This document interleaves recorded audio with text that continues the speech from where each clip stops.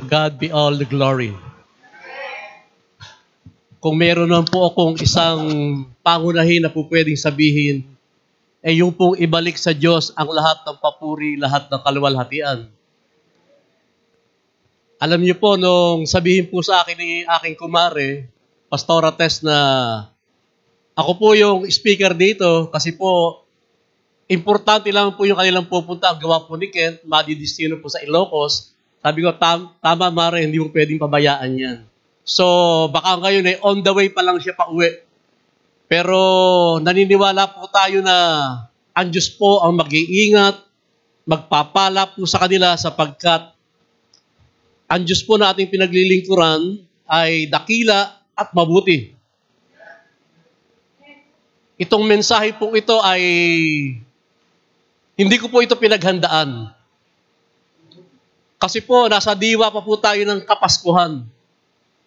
At sa church po almost 3 weeks ko pong pinalakay ang Christmas.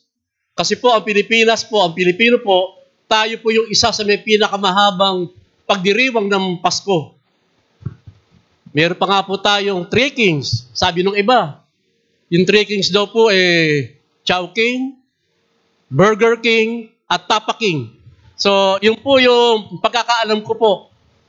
Sa mundo po, yun po yung kanilang 3 Kings. Kaya, ang Pasko daw po natin, hanggang 3 Kings pa sa kanila. Pero sa atin, wala po tayong 3 Kings. Kahit baling-baliktarin mo ang Bible, hindi nyo mababasa ang 3 Kings.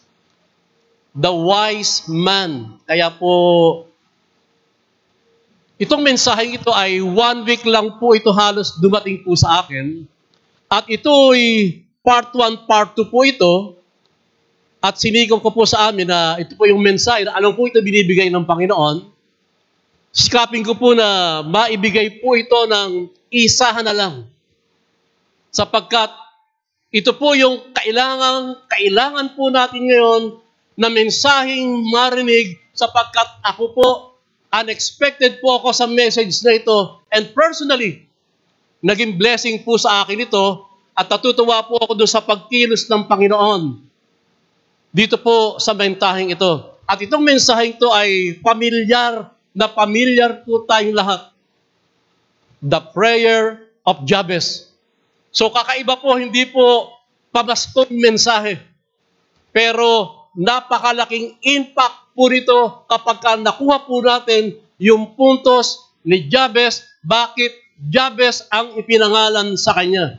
So open your Bible in the books of 1 Chronicle, chapter 4, pero para mas mabilis-bilis po beginning 9 and 10, verse 9 and 10. Purihin po ang Panginoon at isang malaking karangalan po sa akin, ako po ay makabalik dito. Purihin ang Panginoon. Nandiyan na po ba kayo? 1 Chronicle chapter 4, beginning verse 9 and 10. Si Jabez ay higit na marangal kaysa mga kapatid niya. Jabez ang itinawag sa kanya sapagkat ito ang wika ng kanyang ina. Ipinanganak ko siya sa gitna ng hapis. Ngunit tumawag si Jabez sa Diyos ng Israel at sinabi, pagpalain po ninyo ako, palawakin ninyo ang aking lupain, ilayo ninyo ako sa kapahamakan para hindi ako mahirapan at ipinagkaloob naman ng Diyos ang kanyang kahilingan. Tayo po ay manalangin. Aming Amang Diyos sa pangalan ni Jesus, salamat po sa magandang oras at araw na ito na itinakda niyo po para sa amin. Salamat po, Panginoon, na itinatalaga ko po sa iyo ang gawain ito sapagkat kung ikaw ay wala po kami magagawa. Sangkapan niyo po, Diyos ng kabanalan, katwiran ng aking buhay upang ikaw ang makita sa aking buhay. At sa lahat na maabot ng tinig, Panginoon, lalo na po sa nasa loob ng church, ng iglesyang ito, Panginoon, salamat po sa kanilang effort. In spite of busyness, Panginoon, nandiyan pa rin sila. Hindi nila iniiwan, tapos ang gawain ay itinataguyod para maluwalhati ka sa aming kalagitnaan. Panginoon, abutin niyo po ng tinig, ang naabot ng tinig na ito. Buksan niyo po ang puso at kaisipan ng bawat isa po sa amin. Sapagkat ang salita mo na aming tatalakayin, na ibinigay mo sa akin, Panginoon, naniniwala po ako na hindi ito babalik na walang kabuluhan. Sa iyo, Diyos, ang lahat ng puri't kalwalhatian sa pangalan ni Jesus. Amen and amen. Itong First Chronicle na ito, at alam ko pong, alam na alam niyo po ito, itong The Prayer of Jabez. Maring, siguro po baka kung 5 beses lang ay narinig niyo na po ito. O baka pang-anim, o madidinig niyo po sa akin ito. Na merong underline na pamagat, to enlarge our territory. Pero makikita po natin, bago po to enlarge our territory doon sa verse 10 ng 1 Chronicle chapter 4, pag binasa po natin ang chapter 1 hanggang chapter 5 ng 1 Chronicle, makita niyo po yung marka ng genealogy of Jabez. Genealogy means an account of the descent of a person, family, or group for an ancestor or from older forms. Kaya makita po natin from Abraham to Israel to David hanggang kay Judah, makita po natin yung kasaysayan, mas lalo na sa lahi ni Judah.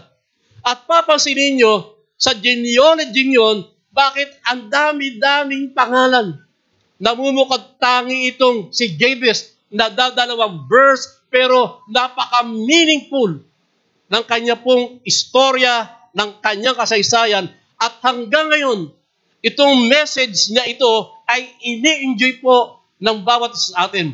At yun din po yung gusto kong itong nire-release na ito na ako po mismo ang nakakuha ay sarap po ng feeling. Talaga po enjoy na enjoy po ako.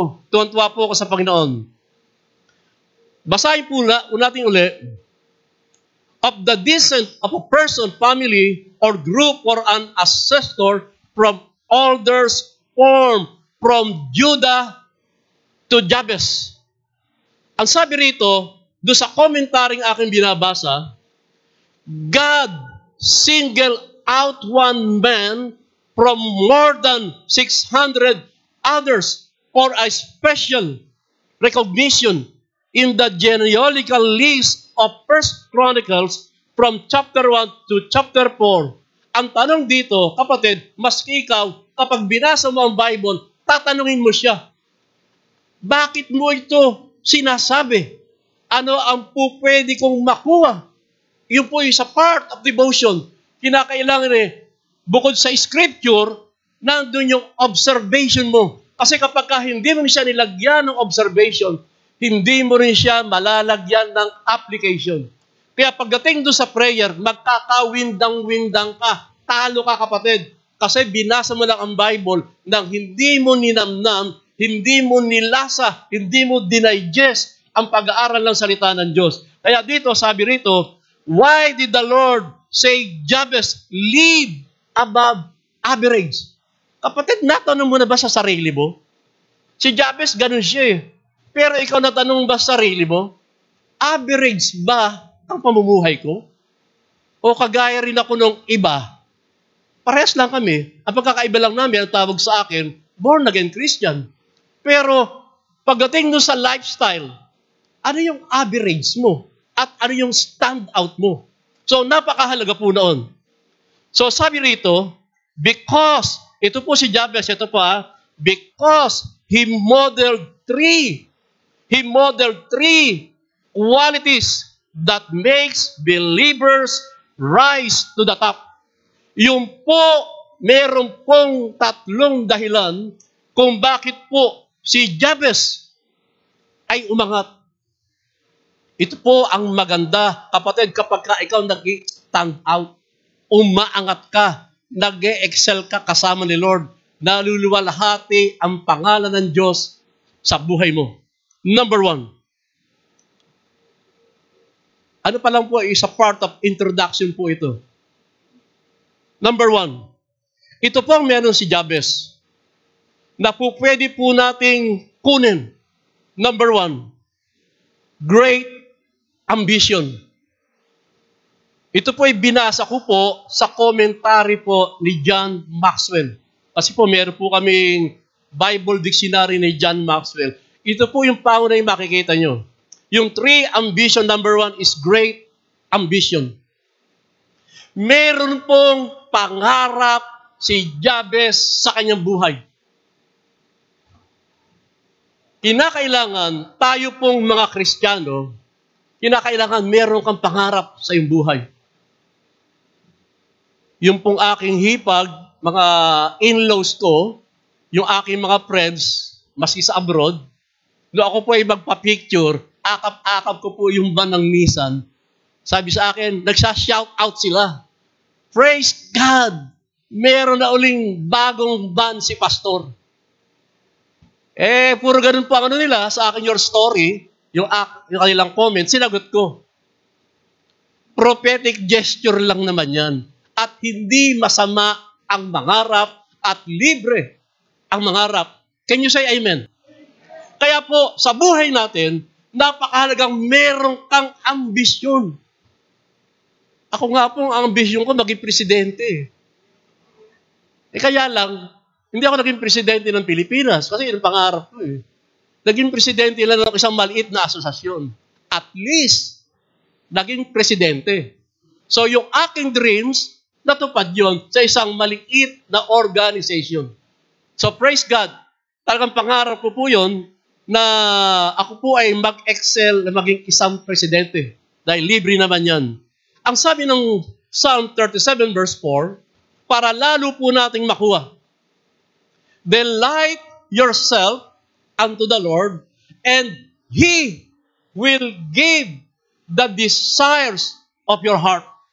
So napakahalaga, kapag ikaw ay nag-aambisyon, unahin mo muna ang Diyos sa buhay mo, sa Kanya mo hahanapin yung kaligayahan at ang pangarap mo ay iyong makakamtan. So yon ang meron po si Jabez, great ambition.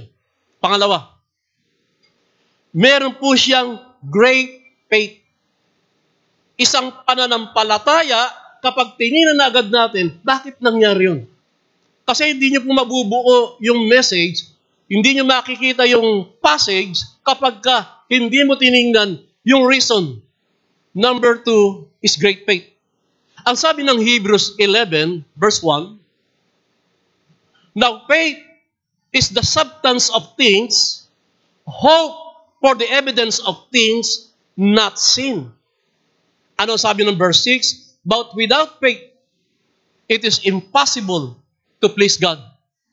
Iyon ang meron si Jabez, great ambition, great faith, na kinakailangan meron po tayo sa ating buhay na ganun. Kasi hindi mo po pwedeng mapakilos ang Diyos sa buhay mo kapag wala kang isang napakatindi, dakilang pananampalataya. Hindi po pwede yung sabi lang ni ganun. Hindi rin po pwede yung sinabi nila. Hindi ito yung sinasabi ng aking magulang. Ito yung aking narinig at natutunan. Pagka wala sa Bible ang usapan, kapatid, mag-isip ka naman. Kapag ito ang sinasabi ng Bible, maging masuno rin tayo. Sabi, faith is coming by hearing, hearing by the Word of God. At hindi ka po pwedeng mag-pray nang wala kang faith. And faith is a worship. Simpleng-simple lang po, kapatid. Practice what you preach. Practice what you teach. And practice, higit sa lahat, what you pray. Kasi pray ka ng pray. Turo ka ng turo. Aral ka ng aral. Message ka ng message. Pero hindi naman natin pinapractice yung ating itinuturo. Baliwala. Kahit kapatid, kukonti ang kaalaman mo sa Bible. Maski nga, sabi ng Bible kasi liit lang ng butil ng mustasa. Kaya mong pausudin ang mundo. So, faith cometh by hearing. So, yun ang makalaga. Sabi, but without faith, it is impossible to please God. Number 3, great prayer. Ito na po yung message. Great prayer. Kasi po si Jabez talaga pong very intensified at intentional yung kanyang prayer. Ang sabi ng verse 9, basahin po natin ang verse 9, si Jabez ay higit na marangal, honored. Sabi raw sa English ay honored. Sabi, Jabez is more than honored to his brother. Jabez ang tinawag sa kanya sapagkat ito ang wika ng kanyang ina. Ipinanganak ko siya sa gitna ng hapis. Honorable. Alam niyo po, as a pastor,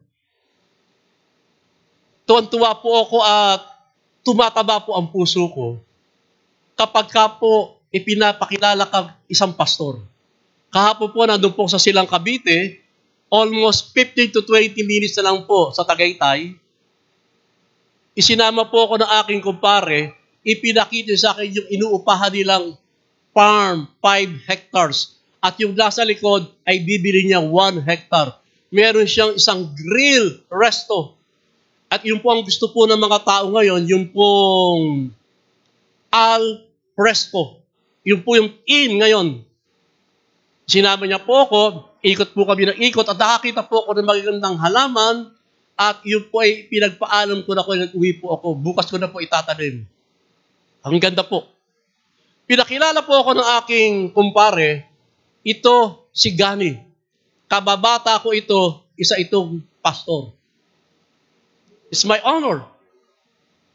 Kapag ako po ay naimbita po sa Pangasinan, it's my honor. Darating po ako ng tanghali po roon, yung bahay po nila ay kubo. Ipinag-iigib ako ng tubig sa balon. Yung pong sa probinsya po kasi, para igib ka sa balon, meron silang timba na may lubid at iyahagis po yun. At kapag ka okay na po yung tubig, alam po ni Pastor Eddie, kilala niya po yun, doon po sa may lugar ng Pangasinan, San Manuel. Kapag okay na po yung pampaligo ko, tawag sa akin, Pastor, maligo ka na. Alam niyo po, pagkaligo ko, nakahanda na po yung sardinas, lapad po yung sardinas hindi po yung sa ating bilog. Siya sardinas, mukhang imported. Yung sardinas na may susi sa labas. At kung bakit naman itong sardinas na ito, iniwanan niya yung susi sa labas. Kaya tuloy siya ay nabuksan at pinakain sa akin, agahan, hinaluan po ng sibuyas. Alam niyo po, pagdating ng tanghalian, yung kanilang spam, yung kanilang mga stock na dilatang imported, mukhang malayo pa naman ang expiration date. Alam niyo po, bubuksan po sa akin yon, pipirituhin, pamimirienda at pakakain. It's my honor. Pagdating po sa Baguio po, darating din po ako hanggang Cordillera, ganun din po ang trato sa akin para po kung isang hari. Dinadala po ako na nag-iimbita sa akin sa isang mga restaurant na malalaki, sa hotel na magaganda, yung bahay nilang condominium, ihahanda yung kwarto. Kapatid, grabe. At maging sa Pangasinan, pag ako'y naroon, aalis po sila sa kwarto nila. Bibigay po sa akin yung unan at kumot. Ano nyo ba kung ano amoy? Amoy naptalina. Pag pinagpag nyo, may halo pa pong maliit na lumalaglag. Kasi yung po yung pampabango nila, pantanggal po yun ng mga virus. So makita po natin, ganon-ganon din po si Jabez. It's more honorable than his brother. Ang sabi rito, si Jabez po ay nag-stand out sa kanilang mga kapatid kasi po ay honorable siya. Pag sinabing honorable, ang sabi ni Ate Miriam, deserving of respect or high regard of great renown. Kaya napaka-importante po natin na alam natin po yung atin pong ginagawa at sinasabi. Ang sabi po ng respect, yun po yung matindi, ito po yung mahalaga. Respect kapag tayo po ay ganito. Ito po yung ginagawa ko po sa mga lingkod ng Diyos. Sa akin pong mga seminars, sa akin pong mga encounter, sa amin pong mga retreat, breakthrough, na mga gathering, seminar, ang teacher po, ganyan lang po. Ituturo sa amin, mga ganyan lang. mga bagitong-bagito. Tinuturuan kami, medyo may edad na. Ayoko sabihin matanda, may edad lang. Ang nagtuturo po maganyan. Pero ang titindi ng anointing. Yung respeto ko sa kanila, ganun-ganun na lang. Pastor Alvin, sobrang respeto ko po yan. Kahit sinong pang mga pastor, tinuturuan ko po ang mga miyembro ko, lingkod ng Diyos yan, irespeto nyo, magmano kayo, igalang nyo. Ganun ko po tinuturuan ang miyembro po ng church. Kasi po, eto po yan. Respect the anointing. You respect is the anointing you attract. Kapag ka yung anointing na nasa iyo ay nagbibigay respeto, sabi, is the anointing you attract. Ano pa sabi rito sa isa, yung pong vice versa po nun, the anointing you disrespect will eventually leave your life. Ganun lang naman po yun eh. Kapag marespeto ka sa kapwa mo, ire-respeto ka din naman nila. Kung papaano mo sila iginagalang, kapatid, ibabalik sa iyo yun, yung paggalang ngayon, baka nga mas higit pa. Kaya lang baka sabihin po ng iba, medyo parang sobra naman. Alam niyo po, sinabihan ko rin ang aming leadership, kapag kayo bumili, kung meron din lang bang sobra o sukling mga 5 o 10 pesos, keep the change na. Bigay nyo na. Kasi mahalaga yun eh. Maimportante yun eh. Yung bang sukli na pinagpipilitan mo pang kunin, alalahanin natin na tayo pinagpala ng Diyos at yung mga taong yun, nangangailangan sila ng suporta, ng tulong mula sa atin. Kaya kung mga 5 pesos lang, 10 pesos, keep the change. Sarap po nun ah. Ang sabi ng 1 Timothy chapter 5 verse 17,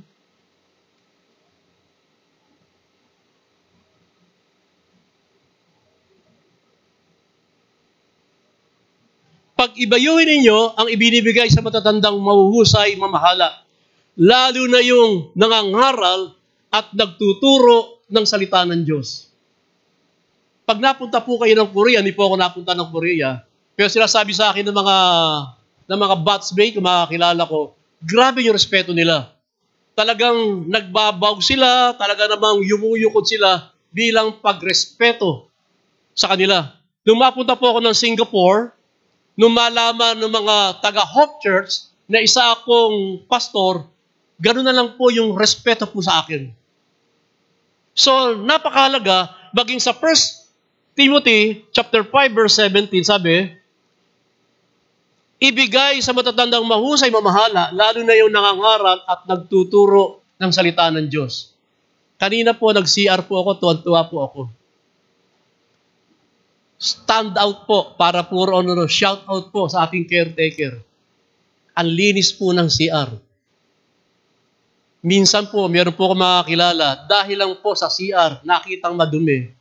Muntik na po mag-backslide po yung bisita. Hindi na po bumalik. Dahil lang po sa maduming CR.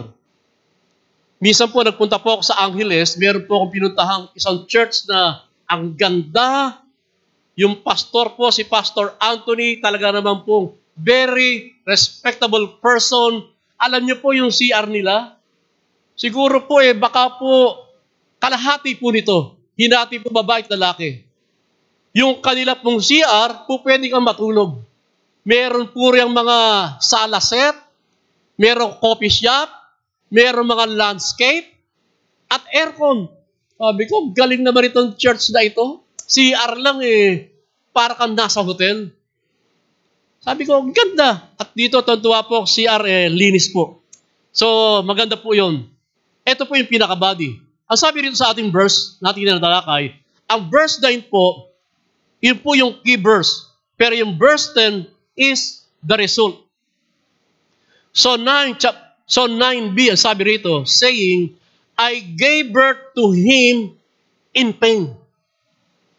So ang sabi ni mother ni Jabez, ipinanganak ko siyang may sakit, in pain. Meron po mga nanay dito, alam niyo po yung aking sinasabi. Bago po maipanganak tayo. Ang nanay po, from 1 month to 9 months, dinadala niya po tayo. Meron pong mahirap maglihi. Meron din pong mahirap manganak. At ang isa sa matindi ron, yung kapag ikaw ay inilagaan na, sobrang puyat sa iyo ng parents mo, kaya mahalin mo ang magulang mo.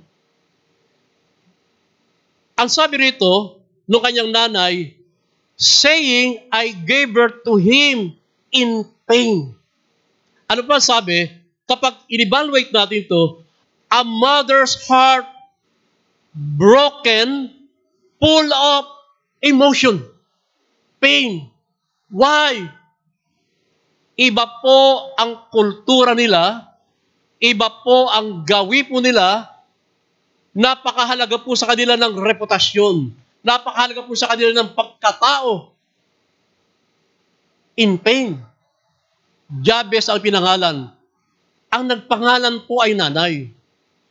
Naturally, ang dapat nagpangalan ay tatay. Pero wala yung tatay, ang nagpangalan, yung nanay. Anong dahilan bakit yung nanay ang nagpangalan? Palawakin po natin ang ating pong imagination. Baka po may problema. Baka po ng ibang bahay. O baka sumakabilang bahay. O baka naman kinuha ni Lord. O baka naman talagang single mother na lang yung nanay ni Jabez. Kasi po born in pain. Masakit po sa mother po yun. Amen. Broken, full of emotion. So, the situation ni Jabez, lumalaki po siyang ganon. Lumalaki po ang hirap-hirap ng buhay nila. Baka po 3 kahig, 1 tuka nga po sila, o baka po kahig ng kahig, walang tuka. Naranasan ko po, no ako po ay bata-bata, mahirap din po kasi ang buhay namin, baka po makarelate po kayo rito, mahirap po ang buhay po namin, at ako po ay nangalakal din. Maiksing panahon nga lang, may tulak-tulak po akong kariton, may kasama po akong kababata, namumulot po kami dyan sa subdivision na yan Tunsuya. Ang gatas po noon ay 3. Alaska, Liberty, at Darigold. Tatanda ko po yun. Alaska, Liberty, at Darigold. Pag nakakita po ako noon, inilalagay ko po yun sa karito namin. At pagkatapos noon, iikutin ko pa po ang letre, ang buong Tunsuya, namumulot po ako ng mga bakal-bakal, iniipon ko yan po sa isang lata, pagkatapos po na ibinebenta ko. Ganon po yung hirap po namin. At nakikita ko rin po ang magulang namin, hirap. Para pong napipicture ko po itong pamilya ni Jabez, ganon-ganon din po sila. So kinakailangan, itong buhay na ito ay magkaroon ng kalutasan. Sa paanong paraan? Jabez, prayer, full of heart to non-verbal prayer. Full of heart, a non-verbal prayer. Itong prayer ni Jabez na ito, ang sabi niya sa verse 10,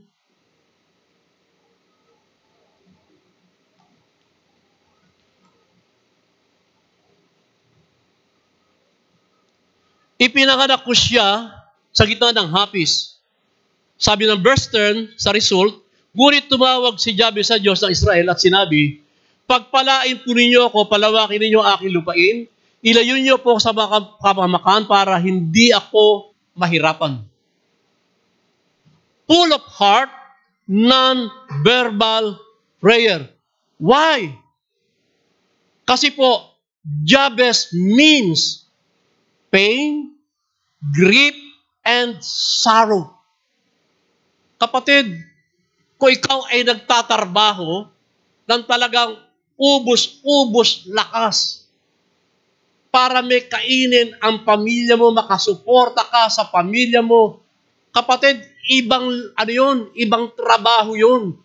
Talagang yung araw gagawin mong gabi, yung gabi gagawin mong araw. Kasi si Jabez means pain, grief, and sorrow. Ikaw kaya kapatid, paano mo lalampasan yung ganong uri karanasan meron ka at kung ikaw man ay dumaan doon, nalampasan mo yun. Ano ang story ng buhay mo kapag inilagay mo sa your story, inilagay mo sa FB mo, anong aral, anong legacy ang maiiwan mo? Ito po yung ginawa po ni Jabez. At siya ko rin pong ginagawa na po pwede po natin gayahin. He prayed for a supernatural favor. Iyon po ang meron si Jabez. He prayed for a supernatural favor. Pag sinabing supernatural, kapatid, yung hinihiling mo sa Diyos, ibang klase. Yung lugod mo sa Panginoon, yung lapit mo sa Panginoon, iba yon. Sa ordinaryong prayer mo lang na minsan, pakyut pa ang prayer mo. Kapatid, kapag ka-intensified yung prayer mo, kapag ka marugdob yung prayer mo, kapatid, naranasan ko po yan. Doon po sa Touch of Glory, hiyang-hiya po ako sa sarili ko. Alam niyo mo, nagpe-pray po ako, nakaupo lang po ako sa isang tabi ron. Oo nga, umiiyak nga ako, pero simple lang. Alam niyo po, nung gumawi po ako sa dulo, may nakita po ako, may nakasabay po akong Korean. Alam niyo po, nasa bayabasan po siya. Ang sabi niya, Chuyo! Chuyo! Niyuyug-yug niya po yung bayabasan. Ako po, hiya ko sa sarili ko.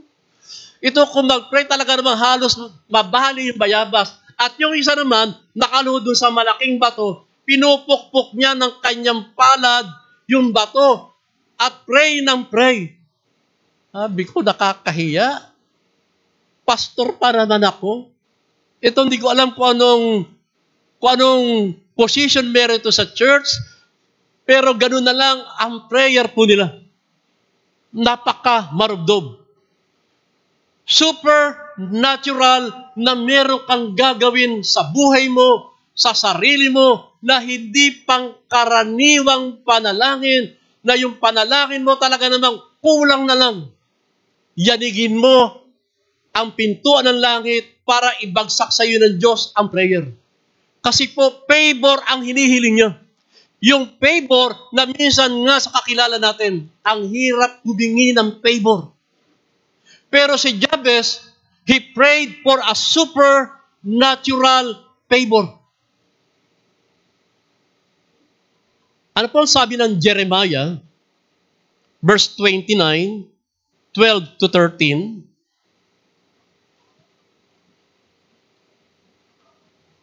Ang sabi roon ay, kasi po yung 11, for I know the plans I have for you, so tapos po roon. Ito po yung result. Ito po yung pwedeng mangyari.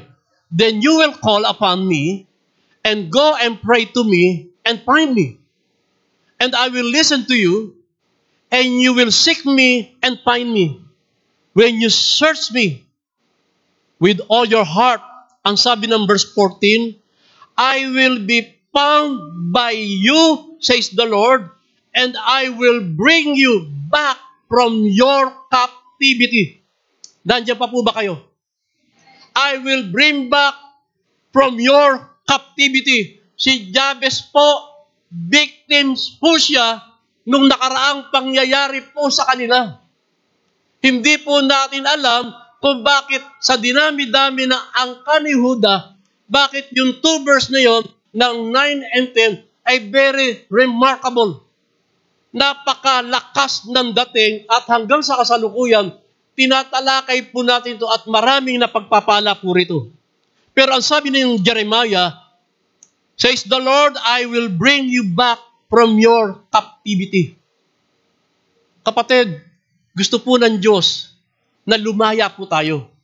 Gusto po ng Diyos na ang buhay natin ay isang significance na talaga naman pong nagmamarka po tayo sa marami. At dito po tayo magtatapos. Yung kanyang supernatural favor na prayer, number 1. He prayed for a divine provision. Divine means makalangit na pagkilos at paggawa ng Panginoon. Yung provision ito yung hinahangad ng marami. Alam niyo po yung mga nakukulong? Para po sila ay lumaya. Provision. Para ikaw ay makagawa ng mga bagay na po pwede natin gawin. Provision. Ngayon po, nag-o-offer po ang ating government may provision sa mga latecomer. Pabaksin na kayo. Kailangan yan. Kasi baka inaantay nyo gawing batas, baka sa year 2025 pa mangyari yun. Hindi nga po batas. Anong order ng government? Mandatory. Kumbaga, inuutusan ka, kulang na lang, itulak ka. Yun po ibig sabihin ng mandatory. Hindi nga law, kasi matagal na debate ito ng Kongreso at ng Senado, kinakailangan pa ito sa judicial na mag-approve or magpipirma nito, kaya matagal, kaya po mandatory na lang. So sabi ng ating gobyerno, ito ay provision na ino-offer pa nga ngayon, kaya meron silang 3 days consecutive na vaccination para sa mga latecomer. Alam niyo po, excited po ako sa booster shot. January pa po kami. Pastor Ed, na-booster na po. Mahalaga po yun. Yun po yung provision na kailangan natin. Ano pa po? Itong provision na ito, walang po pwedeng magbigay na ito sa kagaya ni Jabet, kundi yung the mighty one. Ito po yung si El Shaddai. Ibig ng El Shaddai, the Almighty One, the Breasty One, the All-Sufficient One, the God who is more than enough. Grabe po ang haga ko po at believe kay Mike Bilarde nung time na yon. Nung time po ng Ondoy, natapat po ito ng Sunday. Start siya ng Saturday, then Sunday. Yun po pagkakatanda ko. Lahat halos ng mga believers, halos lahat ng churches, sarado. Kasi po baha at umuulan. Pero kapatid, may nagbukas. Si Mike Bilarde. Doon po sa Paranaque, nandun yung isa kong kumpare na nagtitinda po ng mga langis at mga tuwalya po roon, mga bimpo po roon, nandun po sila. Yung mga member ni Mike Bilarde ng El Shaddai, nagpuntahan po roon. Grabe yung paniniwala po nila. Dinaig tayo, kapatid. Dinaig ka, Brother Amir. Dinaig po talaga ako. Kapatid, dinaig tayo. Aminado po ako roon. Sa kabila ng bagyo, gabing-gabi, nandoon po sila sa Paranaque. Alam niyo po, ito po si Mike Bilarde. Tanda ko po. Kasi no choice ka, wala ka mapapanood na ng mga live coverage patungkol sa gospel kundi siya.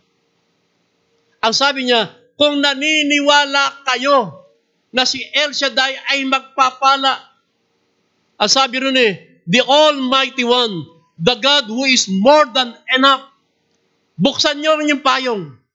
Kasi lahat po may payong Alam niyo po, binuksan niya po nila, ginataganyan.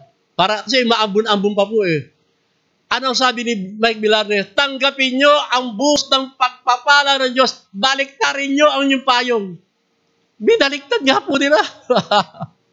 Sabi ko, ang galing. Pati ako napabilib. Noong time lang po yun. Kasi kami, halos lahat kami, sarado. Pero sila, bukas at binuksan ang payong pabaliktad. Alam niyo po ang kanta? Uulan ng pagpapala, uulan ng pagpapala. Grabe po. So ngayon po, ito po yung maganda. Itong El Shaddai na ito yung kinakausap ni Jabez, the God who is more than enough, na yon ang kanyang magiging kaparaanan, yon ang kanyang magiging saklolo. Number 2, he prayed for a divine protection. Kasi po sa verse 10, ang sabi niya,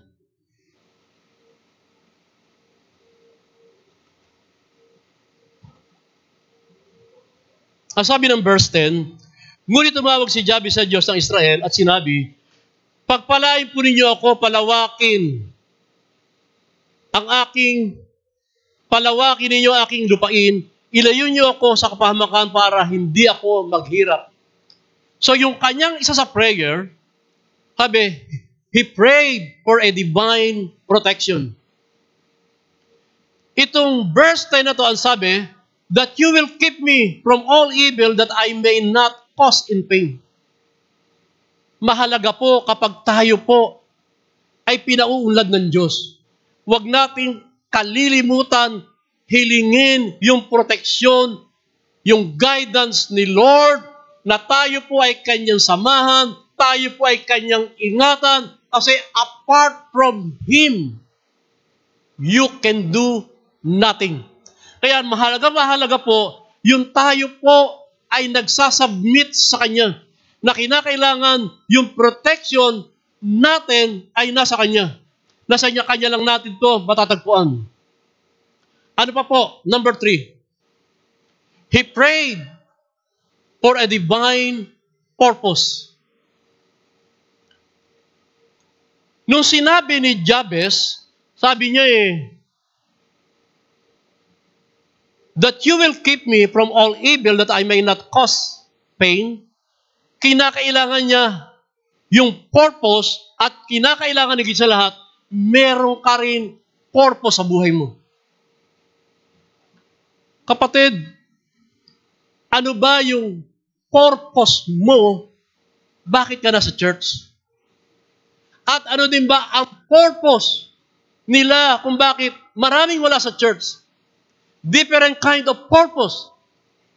Minsan po nakakalungkot. Kasi nga po, ibinigay na po sa atin ang Monday to Saturday. Buti nga po kayo. Meron na kayong optional. Meron ng Friday, glory to God. Para po tahimik, para po maayos. Di kaya, meron ng Sunday afternoon pa. So, sabihin, yung schedule ay maluwag. Hindi po guys sa amin, talaga pong 7 pa lang ng umaga, naghahanda na po ako. Para po, pagdating ng alas 9, alas 10, preparado na po lahat. Kasi, meron tayong purpose. Bakit tayo nagpupunta sa church? Bakit tayo nag-worship? Bakit tayo nagpe-pray? Bakit kailangan natin gawin ang mga bagay nito? Bakit tayo nagtatapat sa Diyos? Kasi meron po tayong purpose. Pero si Jabez, ang purpose niya, to enlarge the territory. Tandang-tanda ko pa po noon, yan po, Brother Almer, kasama ko po yan.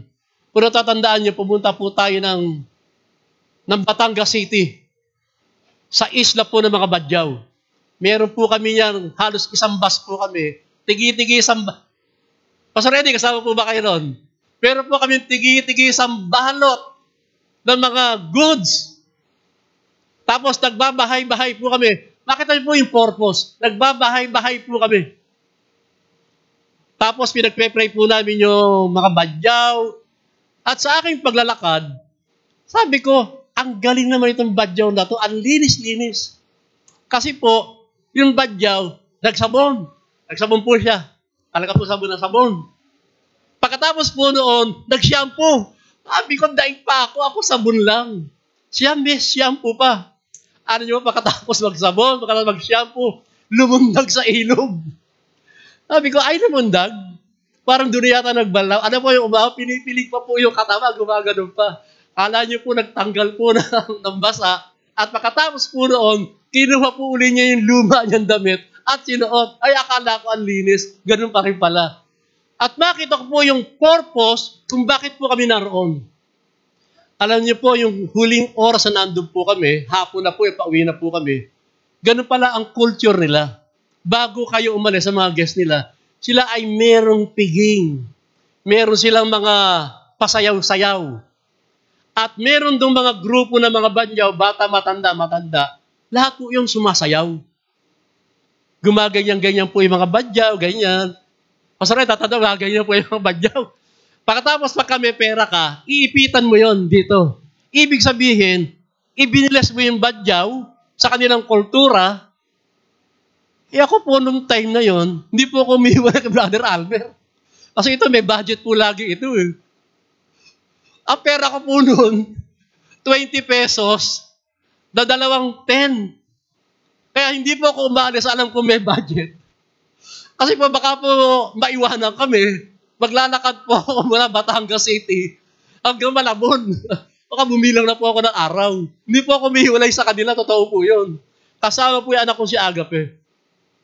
Alam niyo po, nung sumasayaw na po yung mga badyaw, meron pong isang badyaw na matanda, wala pong nag-iipit. Sabi ng anak ko po si Agape, Pa, kawawa naman yung matandang badyaw, bigyan naman natin. Alam niyo po, sabi ko, anak, wala tayong pere. Pamasahe lang to. Dito pa kami sa Encarnacion nakatira. Oo, makakauwi tayo ng Malabon. Pero pagdating sa Tonsuya, masakay tayo tricycle, bayad natin. No? Kaya huwag tayong lalayo sa mga may budget. Kinukulita ko na anak ko, si Sir Pro, kasama rin ba kayo nun? Binigay ko na po yung 10. Sabi ko, anak, sige, happy na lang tayo. Ibigay mo yung 10. Alam niyo po, nung inipit ng anak ko po yung 10, alam niyo po kung sino po yung blessed, hallelujah, glory be to God. Ako, hallelujah, sanda na baka di, baka sede na baka di. Alam niyo po, tuwan-tuwa po ako kasi po yung best ko po, yung palang 20 pesos ko, meron palang purpose. Yung matanda na nakangailangan ng 10 pesos, na naka-receive ng 10 pesos mula sa anak ko. Tuwan-tuwa po ako. Ganun pala kapag ka ibinebless mo yung mga tao na dapat mong i-bless, bumabalik sa'yo. Hindi man ibalik sa'yo ng halagang gusto mo, pero sapat na yung mapil mo, yung kilos ng Diyos sa buhay mo, na merong ginagawa ang Diyos sa buhay mo. After that, bumilang lang po ng buwan. Hirap din po ng buhay namin. Pala may tinuturo lang po ang Diyos. Unti-unti umuunlad po ang kabuhayan namin. At tanda ko po sinabi sa akin ni Brother Almer, Pastor, huwag mo iiwanan yung hanap buhay mo. Sabi ko, bakit? Hindi habang panahon nasa church ka. Oo nga, Kaya tinapatuloy ko rin po yung hanap buhay ko. At hanggang ngayon po ay hanap buhay ko pa rin. Kaya lang po hindi na po ganun masyado. Ang pinagpapasalamat ko po doon sa Panginoon, kapag ka pala merong kang purpose sa paglilingkod. Ang sabi ng verse 10, sabi kay Jabez, so God granted him what he requested. Kapatid, because of that, you are a man, woman of substance and significance. Yung ikaw ay tinugon ng Diyos sa pangangailangan mo. And God is meeting you at your worst. The worst scenario of your life, kapatid, ang dami kong worst sa buhay ko. And God meeting me at my worst. Hindi ko alam, kapatid, kung meron ka doon. Pero naniniwala po ako ang bawat sa atin kung may pinagdaanan ka sa buhay na tulad ni Jabez, na tulad ko, God is meeting you at your worst. Hirap pong mag-aral. Ang hirap pong maging magulang. Kapatid, talaga namang gagawin mo ang araw at gabi para sa anak at para sa pamilya mo. Ano po ang ibig sabihin? God turned His curse into blessing. Kasi po, ginrant ng Diyos yung request ni Jabez. Nalalaman ko po sa aking puso, sa aking buhay, kumakain po kami nang ang kanin po namin ay lamig. At ang pinakasabaw po nun ay kape. So thankful pa rin po ako.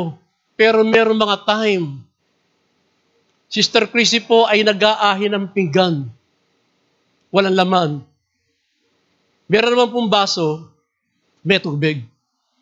So, buhay po namin yon. Alam niyo po, yung pintuan po namin doon sa apartment. Kasi sabi ng matatanda, yung buhay ng hirap po ngayon, bukod sa prayer mo, itaga mo sa bato. Ang ginawa ko po, doon sa pintuan po sa hamba namin ganyan. Tinaga ko po ng palad ko po yung pinto po namin sa pangalan ni Jesus. Magbabago ng takbo ng buhay ko. Uulad na kami. Alam niyo, pagkatapos po, sabi ko, Lord, ang sakit. Namamaga po yung kamay ko. Pero hindi nagkabisala ang pangako ng Diyos that God will never leave me, never leave you, nor to forsake you. God is meeting me at my worst scenario in my life, worst scenario in your life. Sarap po na maglingkod sa Panginoon na may purpose. Ang sabi nila, God turn His curse into blessing. And a victor, not a victim. Success, not a failure. On top, not to beneath. And ahead, not tail. Lender, not a borrower. Isa pa po sa tinuturo ko po sa church, hindi may iwasan na mayroong mangutang. Kung bakit naman yung iba, gusto pa yung nangungutang. Kaya sabi ko sa kanila, dinidiscourage yung kayo pagdating sa pangungutang. Hindi masama ang mangutang. Ang masama ay ang hindi ka magbayad. Pero ano ang disadvantage pagdating sa pangungutang? Bumababa ang moral mo. Bumababa ang pagkatao mo. Yung bang, ang tagal-tagal na nating Christian, may kakilala po akong ganun. May mga puputang DVD. Gurug. Lista. Sasabihin naman ng isang Christian, balik ka bukas. Wala pa ayuda. Balik ka bukas. Nakalulungkot po. Hindi po masama ang mangutang. Ang masama ay hindi magbayad. Pero ako as a Christian, dinidiscourage ko po sila. Kung ano ang meron kayo, pagkasyahin nyo. Kung kinakailangan huwag kang kumain kahit ilang days, walang namamatay sa gutom ng ilang araw. Maraming namamatay sa katamaran. Ano pa po? Yung kung kayo ay tumulong na lang kayo magpautang. Ibigay nyo na lang sa kanya. Kung siya ay nangungutang ng 1,000, ibigay nyo na yung 500. I-bless nyo po yung tao, bless natin. Ang sabi rito head, not the tail, a lender, not a borrower. Naranasan ko po ngayon lahat yan sa tulong ng Diyos. Yung hindi po ako nangungutang, wala po ako natatandang nanghihiram, at lalo higit sa lahat, hanggat maaari, wala po ako natatandang, ewan ko kung meron po, hindi po ako nanghihingi. Kung ako'y bibigyan, salamat. Kung hindi, salamat din. Pero para ako'y mangutang at manghingi, ang lagi kong nasa isip, lingkod ako ng Diyos, hindi ako pababayaan ng Diyos, kung pwede ako mag-antay, yung pagtitiwala ko sa Kanya, kailanman meron o wala, hindi ito mababago. So granted him what he requests. Kapatid, ikaw kaya, ano ang panalangin mo for next day? Isang napakahalagang challenge po sa buhay natin. As a parents, kayo po, mga anak, 5 days before New Year, bago man lang maging huli ang taon, bago pumasok ang taon. Pwede bang i-treat nyo naman kayong mga anak, ang mga parents nyo? Kumain kayo sa labas. Kung wala kayong budget sa mga talagang labas, ilabas nyo yung yung lamesa, tsaka yung bangko. Doon kayo kumain sa labas. Kung may budget, todo na. Maglaan ka ng oras at panahon sa pamilya mo. Kung ikaw naman ay tatay, na tulad ng tatay ni Jabez, kapatid, matagal na tayong Kristiyano. Matagal natin nakakapakinig ng salita ng Diyos. Alam natin ang ating duties and responsibilities. Bumawi tayo sa misis natin. Bumawi tayo sa mga anak natin. May 5 days falling. Saan mo gusto kitang i-treat? Okay na ba sa'yo ang dads? Okay na ba sa'yo ang Vikings? Okay na ba sa'yo pumunta tayo sa ganung lugar? Kapatid, ako po para sa akin, senior citizens na po ako, dual ang citizens ko. Enjoy na lang. Sabi kay Pastor Ed, enjoy na lang sa buhay. Hindi natin alam kung kailan tayo kukunin ni Lord. Ang maganda rito, si Jabez, nag-iwan ng legacy sa kanyang buhay, na tayo rin po as a Christian, kinakailangan meron po tayong legacy maiiwan na makasagda na makadil. Kinakailangan meron kang legacy iiwanan. Pero kung ang legacy mo, makikilala ka dahil sa ikaw ay nabalitang adik, sugarol, nabalitang may kapalpakan ng buhay, yun ba yung tamang legacy? Pero si Jabez po, hindi po siya tumulad sa kanyang parents. Hindi po siya tumulad sa kanyang tatay. Nag-iwan siya ng legacy, ng marka, na hanggang ngayon ay pinag-uusapan. Kapatid, hindi po blessing. Hindi po ito markado kapag ikaw ay merong negosyo, punong-puno ka naman ng problema. Malaki nga ang bahay mo, hindi ka rin matahimik, hindi ka rin mapayapa. Kapatid, para sa akin, ang tunay na pagpapala, kahit maliit ang kita mo, nagiging blessing ka sa iba, nagiging blessing ka sa church, at nagiging masaya ka, meron kang mapayapang kalooban, honest ka sa buhay mo. Iyon ang nangyari po kay Jabez. So, babalikan kita ulit. Anak, magulang, ano ang panalangin mo next day? Anong panalangin mo next hour? Ano ang dinadasal mo sa Diyos patungkol sa pamilya mo, patungkol sa sambahayan mo? Jabez prayed a supernatural favor. He prayed a divine provision. He prayed a divine protection. He prayed for a divine purpose.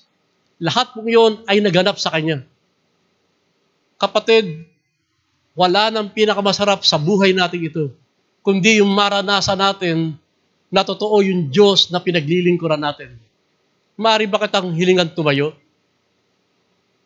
Pakisabi nga po sa ating comment section sa lahat po na sa kanilang bahay. Amen and amen. Sabi nga po natin sa ating comment section, lagyan po natin ng emoji, yung naka-smile o yung naka-tag mark.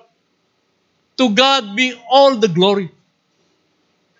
Kapatid, ang buti-buti po ng Diyos na ating pinaglilingkuran. Ang buti-buti po ng Diyos kung paano nyo tayo inabot.